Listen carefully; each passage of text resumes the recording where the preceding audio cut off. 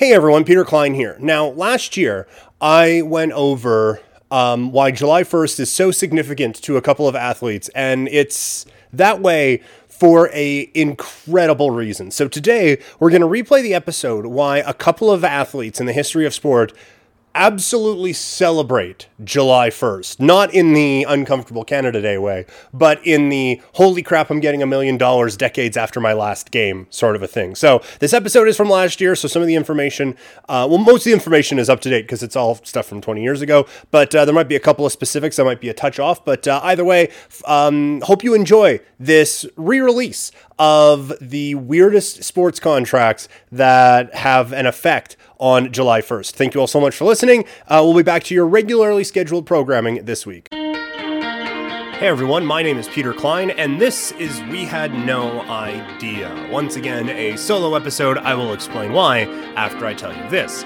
We come to you from Mohkinstsis, and we acknowledge that we get the privilege of living and producing this show on the traditional territories of the Blackfoot Confederacy, the Tsuut'ina Nations, the Îyârhe Nakoda Nations, the Métis Nation Region 3, and all people who make their homes in the Treaty 7 region of southern Alberta. You can find out what native lands you're on by looking at native-land.ca. The sources for our show today, and I promise it's not, don't let these scare you away.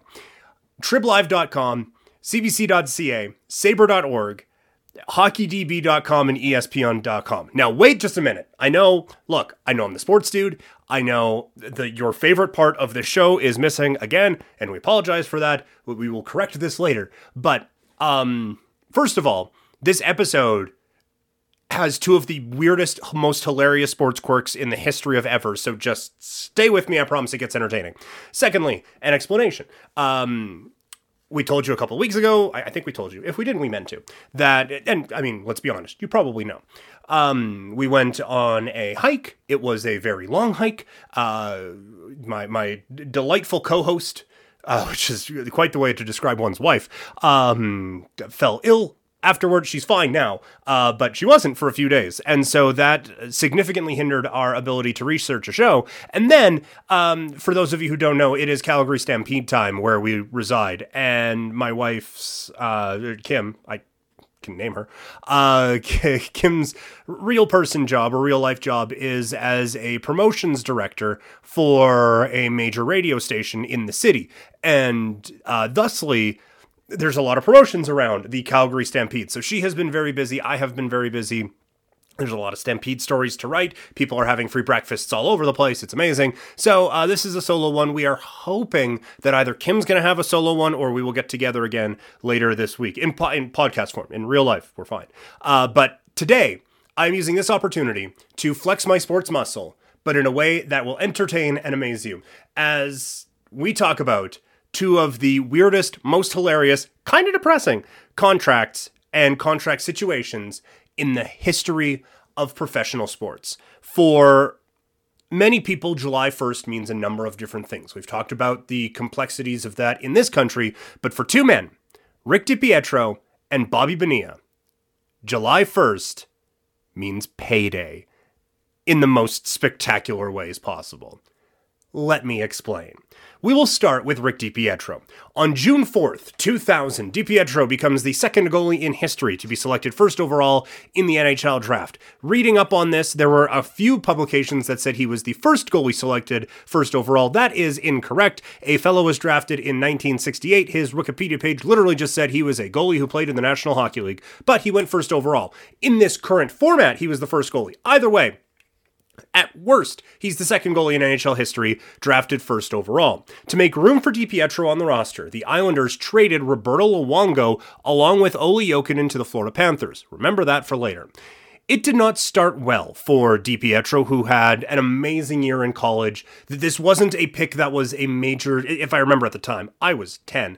But if I recall at the time, this was not a pick that was widely criticized or mocked or anything like that. This seemed like hey, this guy balled out this year. The Islanders, do they need a goalie? Well, they had Kevin Weeks and Roberto Luongo, so history would say probably not. But the Islanders made the move to go get themselves a Rick DiPietro. And Well, you'll see how it played out. Anyway, it didn't start well for DiPietro, as an injury kept him in the minors to start his rookie season. He was called up for his debut on January 27th, 2001. That season, he played 20 games, winning just 3 of them on a bad Islanders team. For those who are unaware, the way it works is that the worse your team is, the more likely your odds are of getting the number 1 overall pick. As the Islanders were afforded that luxury, they sucked. And DiPietro could not keep them from sucking. In 2001-2002, things are starting to turn around. Not for DiPietro, but for the team. DiPietro only plays in 10 games, but he did get to play in a playoff game. So hey, not all bad, right? He became the team's primary starter in 2003-2004. That season, he had a 2.36 goals against average, and in 50 games, he had a record of 23, 18, and 5. That last number is ties because they still had those gross, disgusting things in 2004. So it's getting better for DiPietro. He is progressing. He is winning more games than he is losing. He's only allowing 2 goals a game, which means we only have to score 3. That seems like something we should be able to do if we want to be a successful hockey team. The lockout hits. After the lockout, the 2005-2006 season, DiPietro compiles a record of 30, 24, and 5. So again, getting a little bit better. He had a 302 goals against average and a 900 save percentage in 63 games that season, which was his 4th in New York. In the 2006 offseason, this is where it gets amazing. DiPietro signs a 15-year, $67.5 million contract. At the time, the contract was believed to be the longest in NHL history and second only in major sports, or North American major sports history, to the 25-year, $25 million contract that Magic Johnson signed with the LA Lakers in 1981. At the time, NHL Deputy Commissioner Bill Daley told the Canadian press, quote, "Clubs are free to make their own decisions within the confines laid out in the collective bargaining agreement and other applicable league rules. Some decisions turn out well, others not so well. Time will tell whether this will be a good decision or a bad one for the Islanders." Now, that seems like a bit of a cliffhanger, but I'm sure deductive reasoning would lead you to the fact that there's a pretty good chance I'm not doing this on a history podcast if we just went, yeah, and then the next 15 years were super awesome, and he just got paid this last year, and that's that. This thing takes a bit of a turn. But first, a few more details. DiPietro, just to give you a bit of a context of the time, DiPietro received $4.5 million US in each season of the deal, which would rank the 24-year-old, sorry, I couldn't read my own notes, which would rank the, at the time, 24-year-old goalie 8th among NHL goalies for the 06-07 campaign. For reference, Nikolai Habibulin of the Blackhawks was the league's highest paid netminder at $6.75 million. And this is something that I think gets forgotten about. Again, we're going to get how this turns out poorly. And should you sign any professional athlete to a 15-year contract? Probably not. They play sports. As you find out later on, things happen when you play sports. But the bus term gets thrown around a lot with Rick DiPietro, and it at least was trending okay for him. Was he the 8th best goalie going into the 2006-2007 season? Probably not. Well, was there reason for the Islanders to believe that he couldn't get to maybe that level? I don't know, probably not. Like, I think history kind of clouds this a little bit more, like he just didn't know how to stop the puck. At one point, he was just facing backwards because he really didn't know what to do, and the Islanders gave him $1,000 million bajillion dollars. That's not exactly how it played out. Was it a dumb contract at the time and forever? Yes, it was. Was that Rick DiPietro's fault? No, it wasn't. I just feel like history kind of clouds this one a little bit. The next season, he plays in 62 games, winning 32 of them. The year after that, he plays 63 games, winning 26 of them. Starting in the 2008 season, he would play 50 more NHL games total. The most he played in a season was 26 in the 2010-2011 season. So how do we get to that point? Well, in 2008-2009, he had 2 knee surgeries and missed extended time 3 times. He came back in 2010 and was healthy for less than a month. When he was listed as day-to-day with the flu, a month later, knee swelling caused him to go on the injured list for the rest of the season. In 2010-2011, he was placed on the injured reserve with knee swelling on December 21st, 2010. When he came back, Dwayne Rollison had taken over the starter's role, but DiPietro was able to get into the lineup. old Slick Rick, or as they called him in New York, Rickety DiPietro, which is just mean. He played well in a couple of games, so the Islanders, not learning from the last time they traded away a goalie because they had Rick DiPietro, traded Dwayne Rollison off to the Tampa Bay Lightning on New Year's Eve 2010, making DiPietro the full-time starter. So again, for reference, December 31st, 2010, they trade Dwayne Rollison away, who'd been playing all right. DiPietro is the guy for the New York Islanders. On February 2nd, DiPietro gets into a goalie fight with Brent Johnson, who knocked him out and broke his jaw. This kept him out for the majority of the rest of the season. So we head into the 2011-2012 campaign. Our face hurts, but we are well rested. However, we find ourselves as Al Montoya's backup because of his amazing name, but also because of how well he played in DiPietro's absence. DiPietro gotta earn that time back. How do you do that? You look good in practice. What happened in practice for the Islanders' third game of the season? DiPietro takes a shot up high, which gave him a concussion, kept him out for a month. Shortly after he returned, he injured his groin. He later needed surgery to repair a hernia, ending his season. In the 2012-2013 season, he played just 3 games with the Islanders before he was waived and sent to Bridgeport of the American Hockey League. Here is the thing about being placed on waivers and then subsequently clearing them. Every team in the league has a chance to bring you in, and all they have to do is take your salary. All they have to do is just, we will take your contract. We don't have to give you guys anything. We will just absorb this human being onto our roster.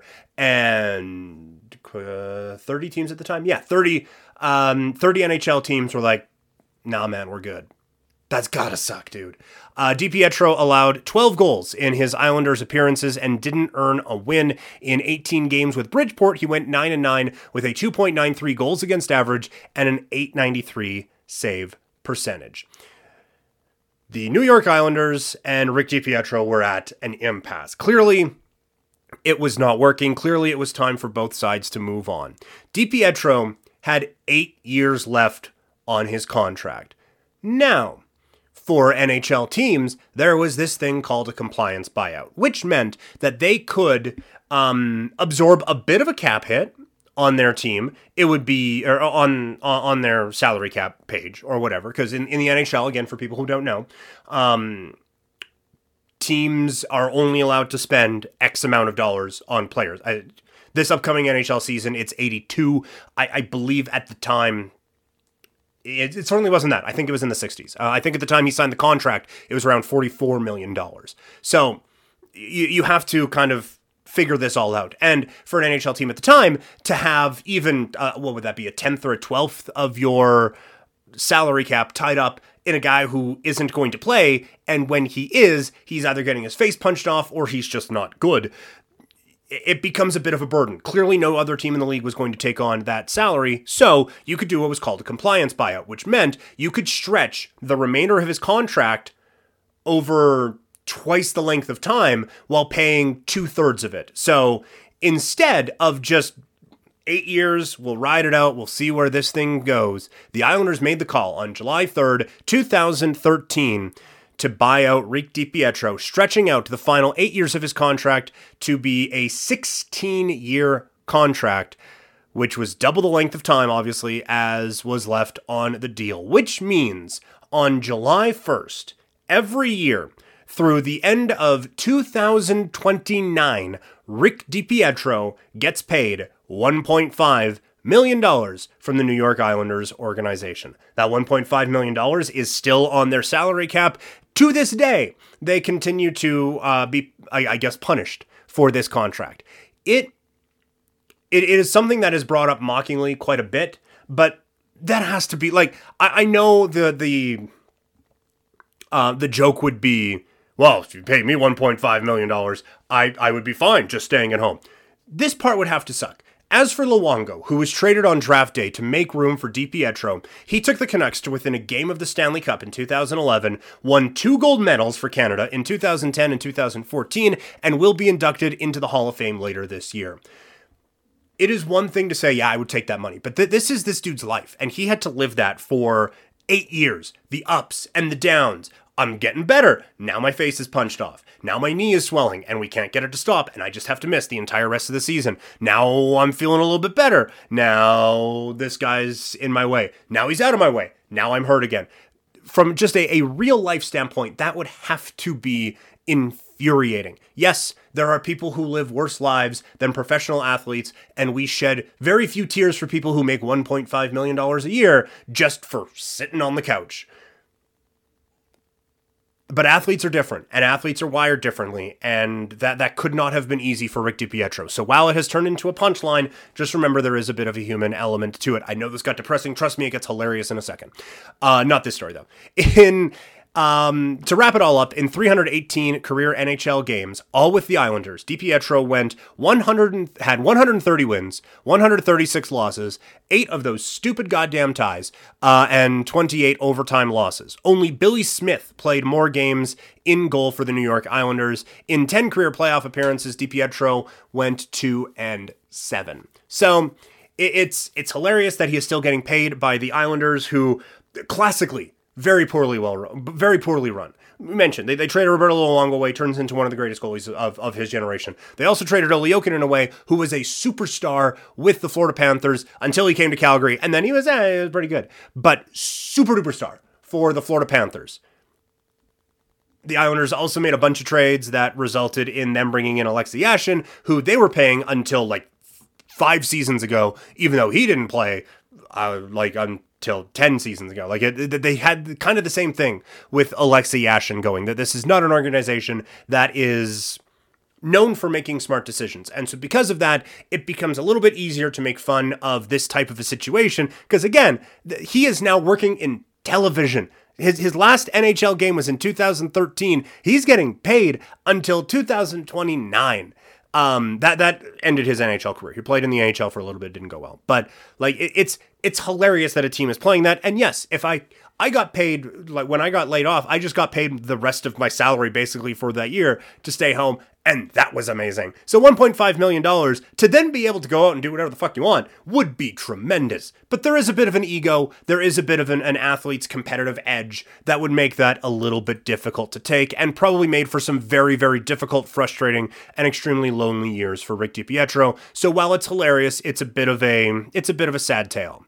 This next one is just gosh darn hilarious. The other player who collects a paycheck, well, I mean, several of them do, but the other one who collects a paycheck for doing diddly squat is Bobby Bonilla. Bobby Bonilla had a much more storied career. He's a baseball player, by the way. Much more storied career than our previous subject. He was part of some very good Pittsburgh Pirates teams in the 1990s before the New York Mets made him baseball's highest paid player in 1991, signing him to a 5-year, $29 million contract extension. The $6.1 million he made in 1992 was a record for a single season by $2.3 million. He was the highest paid player in 92, 93, and 94 before Cecil Fielder passed him by making a whopping $9 million. And it's hilarious that less than a decade later, 7 years later, I guess, Alex Rodriguez was making $22 million a season, and baseball just exploded. But back to Bobby Bonilla. He's making all this money. The Mets, it's not going tremendously well. He's not quite the player he was with the Pirates. Still good, but not quite that guy. So he gets traded to the Baltimore Orioles in 1995. He helps the Orioles to the American League Championship Series in 1996. But he has a chance to leave for free agency, and he does. And he goes to the Florida Marlins, where he wins a World Series in 1997. Now, the Marlins are pretty... throughout baseball history, the Marlins have built up a juggernaut team, won a World Series, tore it down the next year. They did that in 97, and they did that in 2003. Bonilla was a part of that. He got traded to the LA Dodgers in a gigantic deal that saw Mike Piazza go to the Marlins in exchange for, it's Bobby Bonilla, it's Gary Sheffield, there's a bunch of other dudes. I think Rob Nen was involved, but I could be wrong on that. Now that I say that out loud, that feels like that's incorrect. So I'm going to leave it in because I'm just going now. But anyway, for those who know, that's a gigantic trade. For those who don't, trust me, it was a monster deal in 1998. At this point, things were never really the same. He had won that World Series. He was a 3-time Silver Slugger, which means he was the best hitter at his position in either the National or American League. He was also a 6-time All-Star. But the Mets wanted to give it a go. They acquired him from the Dodgers. It didn't go well. It went so not well that at the end of the 1999 season, Bonilla showed up his manager, Bobby Valentine, by staying in the clubhouse playing cards during Game 6 of the National League Championship Series against the Braves, a game and a series that they would lose in the 11th inning. So it was time for things to end. And in 2000, the Mets agreed to buy out the remaining $5.9 million of Bobby Bonilla's contract. However, they got cute. They didn't just say, here's $5.9 million, screw off, go somewhere else. They decided, in an agreement that I'm assuming did not involve a gun to the head, the Mets agreed to pay Bobby Bonilla $1.2 million payments plus 8% interest for 25 years starting July 1st, 2011. At the time, Mets owner Fred Wilpon was involved in a Bernie Madoff Ponzi scheme, which promised double-digit returns, at least 10% return on investment. So the thought being, well, I'm making 10% a year just for waking up in the morning. This is going to pay for that contract and the interest and still be making us money. Plus, I'm the owner of the freaking New York Mets, a team that 1999 National League Championship Series. Spoiler alert, 2000, they get to the World Series, lose to the Yankees. Mike Piazza gets a broken bat thrown at him by Roger Clemens. It's hilarious. But this is the New York Mets. This is New York. Like, they're not the Yankees, but they're the Mets. And they make quite a bit of money. Jerry Seinfeld references them on Seinfeld all the time. That they are an extremely valuable property at the time. So, Mr. Wilpon is saying, $1.2 million plus 8% interest? Don't care. Couch cushions. I got them. It'll be fine. Spoiler alert again. That doesn't go great. The Bernie Madoff Ponzi scheme, the fact that we know that it's a Ponzi scheme suggests that it ends poorly. And so, every July 1st until 2035, Bobby Bonilla, now 59 years old, makes $1.2 million. He played his last game October 7th, 2001. 34 years after his last game, Bonilla will get his final check from the New York Mets. And for reference, I get ball players are paid a ton of money now, but that's the famous ones. The guys on rookie contracts and some veterans who are just hanging around make league minimum or thereabouts. So, for reference, 8 Mets are going to make less from that team in New York this year than Bobby Bonilla will. It is the most hilarious thing. I celebrate Bobby Bonilla Day in much grander fashion than Rick DiPietro Day, because as we went through, the Rick DiPietro part is depressing. There is nothing in this depressing, aside from the fact that a bunch of people lost money in a gigantic Ponzi scheme. But for the purposes of this conversation, it's so fucking funny. Like, it's like, I talked about how they're a very valuable franchise. That's not for anything they did. It's so Metsy that they did this. Now, they have an owner who's willing to spend to high heavens to make this team good.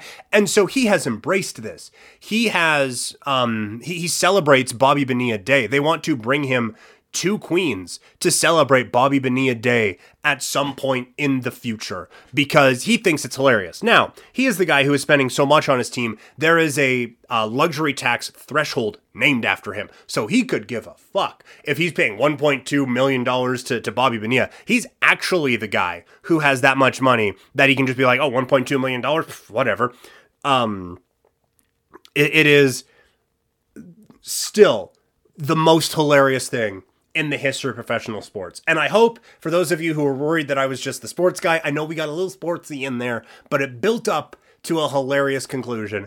And I hope that was worth it for you. So, Please remember to rate, review, subscribe. We thank you so much for downloading and listening as much as you do. My cat just jumped up on the table and scared the hell out of me. Hi, Bailey. But we're going to keep rolling. Again, yes, you're a lovely little Mike Sock. So yes, please remember to rate, review, subscribe. You can follow us on Instagram at We Had No Idea Podcast. You can email us at We Had No Idea Podcast at gmail.com. If you have any subject matter that you would like us to cover, we are very open to suggestions. Otherwise, I'm going to keep doing weird baseball contracts because there's a ton of them. But none of them are weirder than the one we covered today with Bobby Bonilla. Thank you guys so much, and we will talk to you later. Yeah, later. I'm out.